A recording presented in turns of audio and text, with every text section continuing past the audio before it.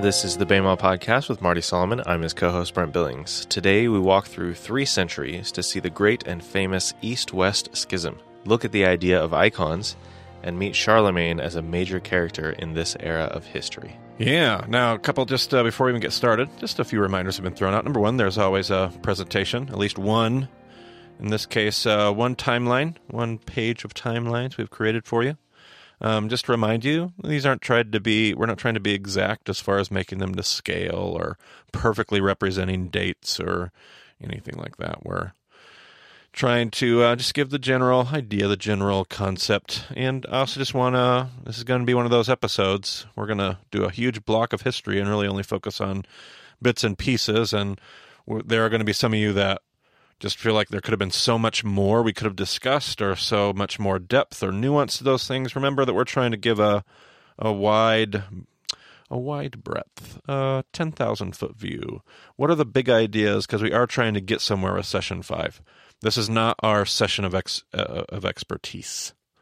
This is not what the BEMA podcast and BEMA discipleship thrives on. This is not, we're not going to claim to be experts in all these things. And there's probably a million other podcasts that you could dive in or maybe need to create yourselves to go into some of these things. But we're just going to try to give some big, large, and there's always a chance that I'm going to oversimplify something in a way that we have lots of different listeners to our podcast. We have people we're going to get into the East-West Schism today, Brent just told us. And we have people that listen from the more eastern side of that schism, the Eastern Orthodox traditions. We have a handful of listeners. I've gotten a handful of emails from them.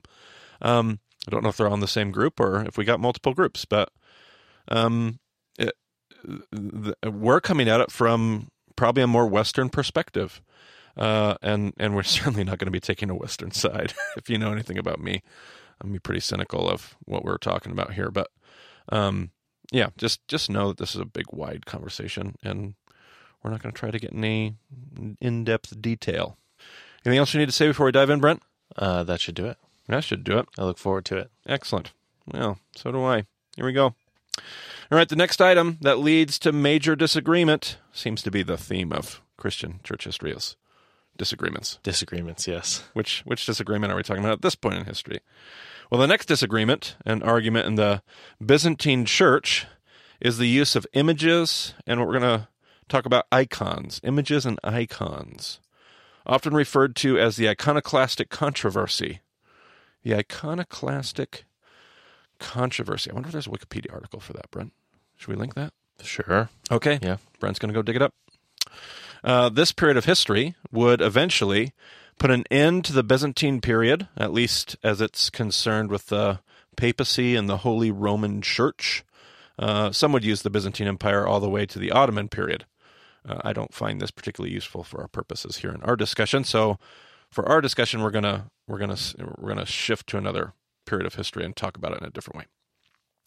The controversy stemmed from a major difference in mindsets. The Eastern worldview versus the Western worldview. Hopefully that's a familiar distinction to our listeners, Brent. If you've never heard of this discussion before, you could listen to it on our intro podcast, episode 0. Episode 0 of the BEMA podcast. If you've stumbled into session 5 without listening to our previous sessions, this is not the podcast you're looking for. Not yet, anyway.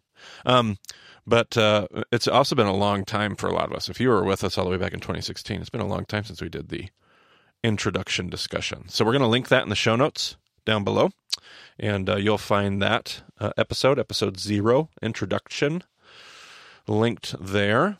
And that's where we talk about what's the difference between East versus Western perspectives.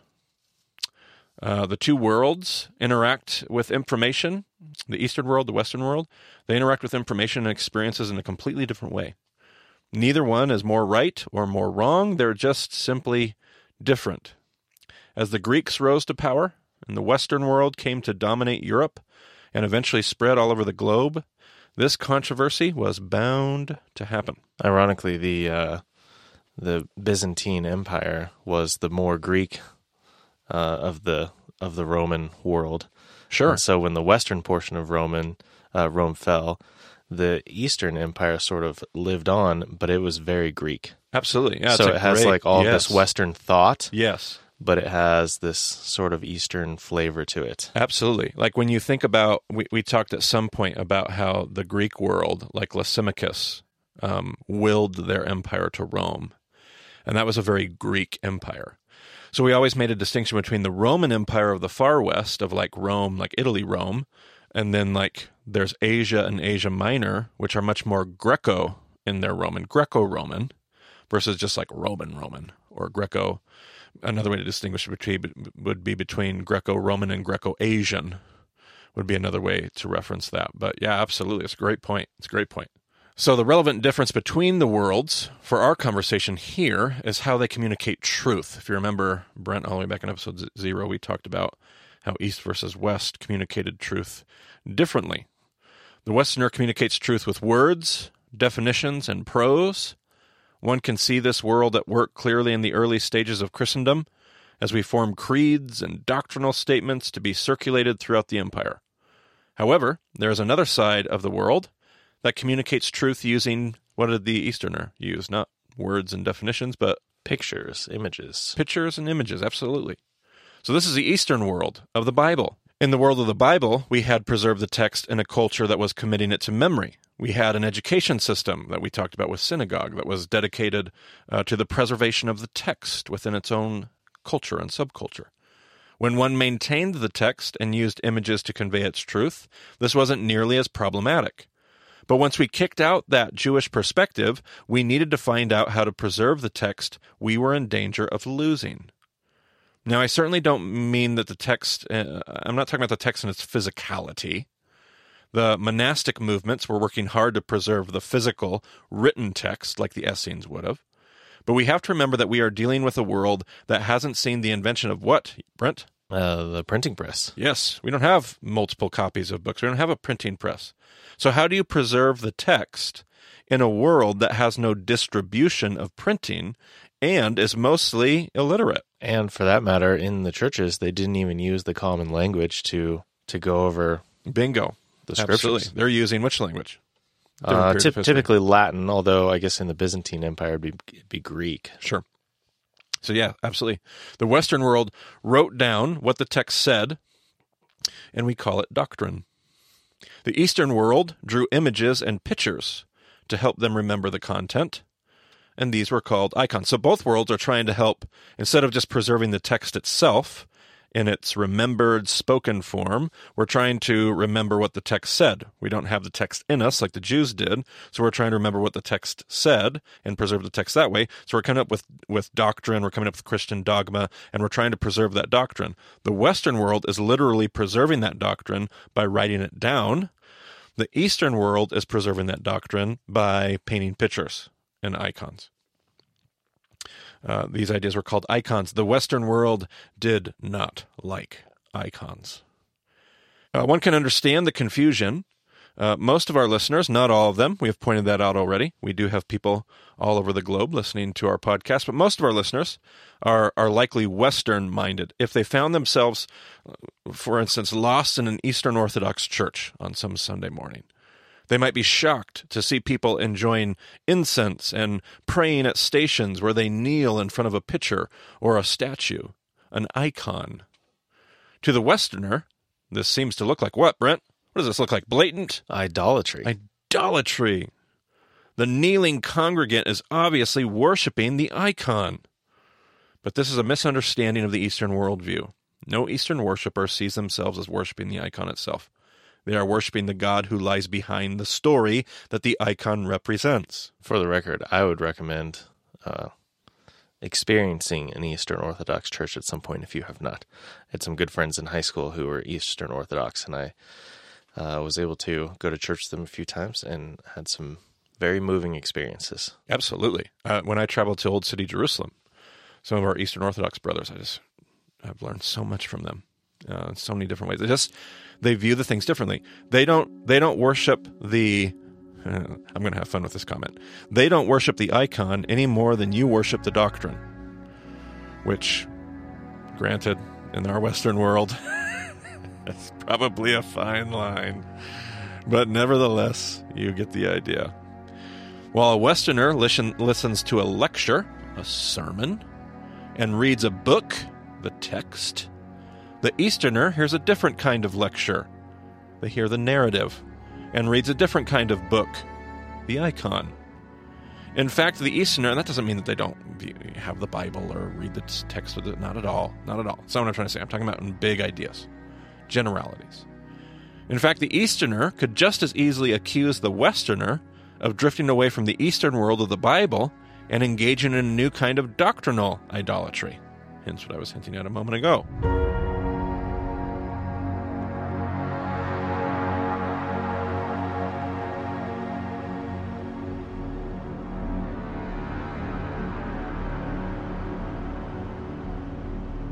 Nevertheless, this controversy took its toll on Christendom, and the next 250 years would be a battle to hold a splintering kingdom together in unity. With the ending of the Byzantine papacy, the Holy Roman Church, I'd use that term with respect and also loosely. With the ending of the Byzantine papacy, the Holy Roman Church would find moments of hope in new leadership throughout this era.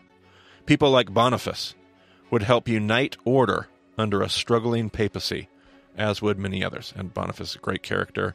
Take your time, go look up Boniface and the contributions he made to Christendom. So here's a question. Okay.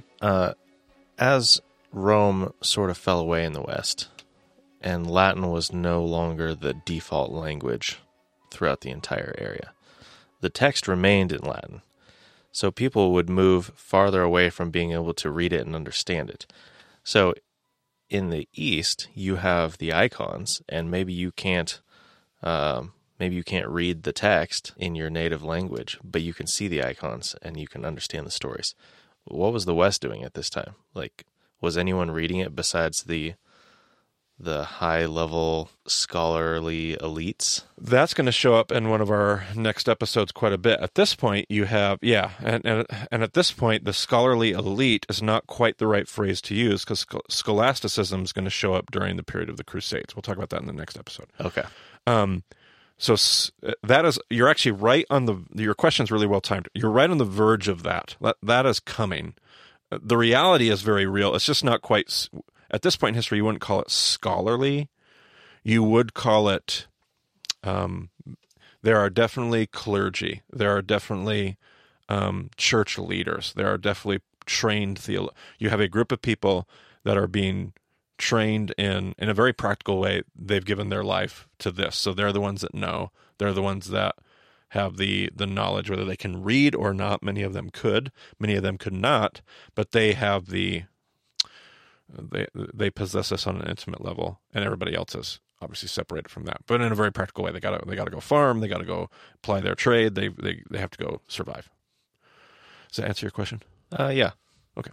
I mean, obviously, it's just a very big span of history that we're talking about here, Yes. and what it's like from region to region is going to vary and stuff. And I think looking back on the last episode, like the contributions of Gregory and church order and liturgy would have felt like and seemed like and had been seen like just a huge step forward. And I'm not even arguing it's not. I think it probably was, because you finally gave a shared liturgy to every believer. So even though they didn't possess the knowledge of the text and those kind of things in the same way, the literacy rate's not there, you at least have a shared Christian experience. That is a big deal. And Gregory really changed the course of Christian history in a lot of ways. Yeah. Okay. So yeah, there were people like Boniface and others, obviously lots of others, and I'm probably leaving out some of people's, some folks' favorite heroes. But there are people like Boniface, all those kind of things. But one of the more influential names that we'll talk about today is the name of Charlemagne. One could look at Charlemagne with either critical eyes or eyes of admiration. But one thing is for sure, Charlemagne is often called the father of the West. The father of the West, for uniting the Western Church unlike anybody had since the days of Constantine. Charlemagne led the church on a path of productive renaissance, urging intellectual and spiritual revitalization. While Middle Ages is certainly seen as a dark time, we're going to talk about that more in the next episode, those Middle Ages are not seen as typically a really bright time of church history, the work of Charlemagne may be seen as a catalyst for the progress made during that era. And it, in a lot of ways, this was a setup to the scientific revolution. There's a book we're going to link in our show notes, The Genesis of Science. Is that right? Did I get that right? Yeah. Yeah. And I wouldn't say that I was just amazingly, totally in love with that book, but I thought it was a great book. And one of its points was these dark ages that we refer to in Christian history really weren't dark at all. They were setting up the scientific revolution, which brought so much other different kinds of progress. We could critique that very heavily, but they're far from just like this dumb dark age of Christian history. There's actually a ton of things going on here. So you can read that book for some interesting perspective. I thought it was good. Hannum's the author there.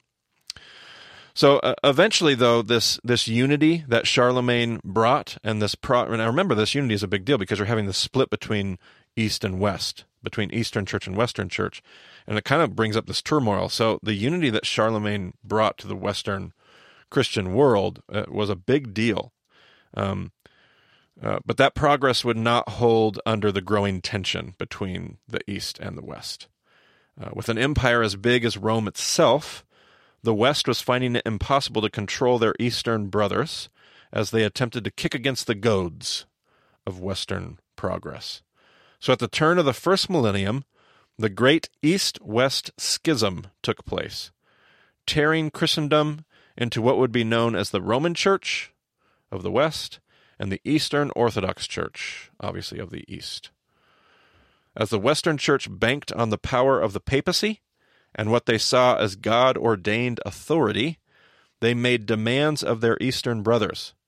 These demands were refused and often denounced. And the traditional date for the start of the schism is 1054. Yes. But it wasn't necessarily finalized until about 1472. So this is an ongoing battle between East and West. Yes, and that's a great example of one of those church history nuances where you can get lost in those details. I don't even know if I would. That's really taken I don't even know if I would like that statement. Not from Brent Billings. I mean, I'm fine with my good friend Brent here, but I'm sure you're picking that up from somewhere. And whoever made that statement about it being finalized in the 15th century, I don't know if I would word it that way. Yeah, what does that mean? What is it like? Right. Yes. Effectively what's happening. Right. But yeah, it's getting lost in a bunch my of point is documentation. it's not necessarily a singular moment where all of a sudden you snap and the churches are divided. Yeah, that's relatively true. Yeah, absolutely. The big moment really is right there at 1054? 1054, yeah. AD 1054, yeah. So, I mean, there is a pretty significant moment, but just the practicality of what does that mean when it's applied is quite interesting. The world at the time did not work the way it does today. Like, right. You don't have news from the other side of the world a minute after it happens. Correct. Like we do today. Right. Twitter's not helping you out in this case. So just the fact that half of the Christian empire simply denounced and tore away from the papal-led Church of the West, it left that Western church in shock and terror. To many, it seemed as though Christendom could never survive. So we've talked about this term Christendom. Sure. Already. And I just wanted to present a couple of ideas about it. Okay. But this is an important part because people have studied this from lots of different perspectives, and people view Christendom and church history in a very positive light, a very critical light, all that kind of. So we use these terms so differently. Before going through Bema, I wasn't really familiar with the term. I think I'd heard it maybe in passing reference a few times, but I'd never actually looked at it. And so, I just thought it might be helpful to define it a little bit. Absolutely. So the New Oxford American Dictionary says that Christendom is a dated term, meaning the worldwide body or society of Christians.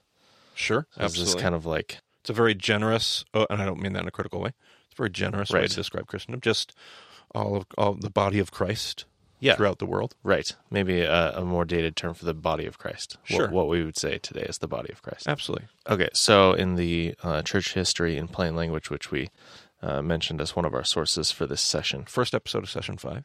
Went over some sources. This is one of them. I don't know if we would say we use it as our text here, but it's definitely a large contributor to my work here in Session 5 for sure. It says, in medieval theory, church and state were but two aspects of Christendom. The one representing Christian society organized to secure spiritual blessings, the other, the same society, united to safeguard justice and human welfare. Theoretically, church and state were in harmonious interplay, each aiming to secure the good of mankind. In fact, however, the Pope and Emperor were contestants. The ever-present question was, should the church rule the state or the state control the church? Absolutely. And a lot of people, when they hear Christendom, they hear simply the concept of church and state combined. None of these things are right or wrong. I pulled up the Wikipedia article on Christendom. Opening line, Christendom historically refers to the Christian world, Christian states, Christian majority countries, and the countries in which Christianity dominates or prevails. Skipping 2 paragraphs later, the term usually refers to the Middle Ages and to the early modern period, during which the Christian world represented a geopolitical power that was juxtaposed with both the pagan and especially the Muslim world.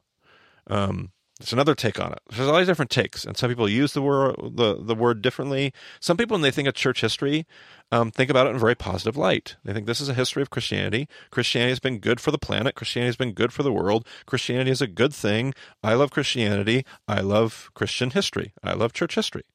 And so some people use Christendom. They use it in a very positive way. Then there are others that view Christianity through a very critical lens. And when they say Christendom, they definitely have a very negative connotation when they use it. I definitely lean, not real heavily, but I lean much more in the latter of those two camps. I don't have this deep, abiding love for Christian history. Christendom, when I say that, I say it very intentionally, and I use it to refer to something with a slightly cynical, slightly critical, slightly negative connotation, because Christendom to me represents Christianity with imperial undertones, overtones, and underpinnings. Like it's grounded in an imperial reality. Started in Constantine, Christendom for me is actually what is in large part the problem. And that's kind of, we want to pose that question here in Session 4. How do you remember us posing the question here, Brent? Can you remember? I've probably already ruined the question by insinuating what my perspective is on it, but...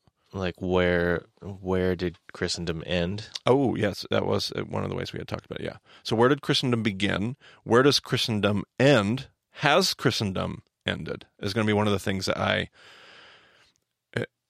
do we still have an imperial understanding? An imperial, and when I say imperial, I mean empire.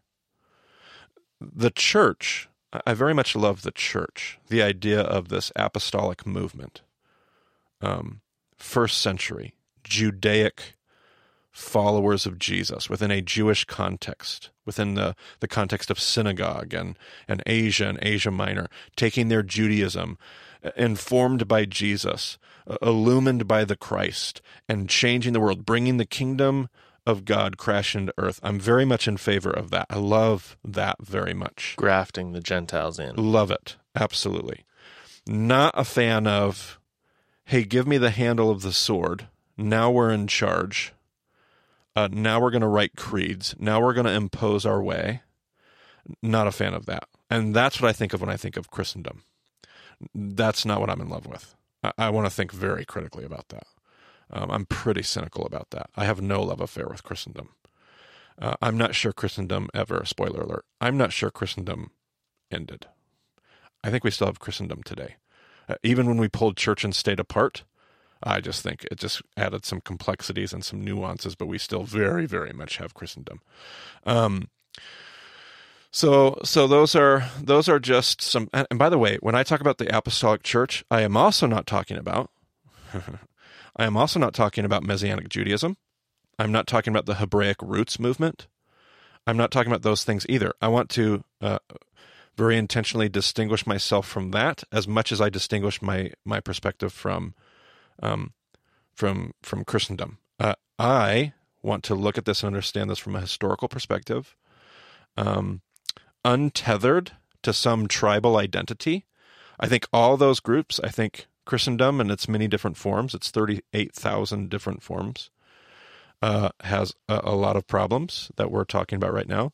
I think Hebraic roots movement, I think Messianic Judaism has a whole nother set of problems rooted in a different part of history, pulling from different chapters of this story of Christendom, and has just as many problems. I don't say that to offend anybody, but to make it clear that I'm not taking some side. I think many of our listeners listen to the podcast and they assume I'm coming from their side, identifying with their tribe. Not doing that. Nope. I have a tribe. I definitely identify with it. I try to put that aside as much as possible. I'm just as biased as anybody else, so is Brent. That's the way it goes. But we're not trying to give some subliminal message about which tribe has it correct. That's not what we're trying to do. There you go, Brent. Sounds good. How'd we do today? I think we did pretty good. Yeah, a good half an hour discussion. Almost. Yeah. We'll end it there. We'll give people a couple extra minutes of time back and they can go read one of the books we recommended or something. Hey, there we go. Yeah. All right. Well, thanks for joining us on the Bema podcast this week. We will talk to you again soon.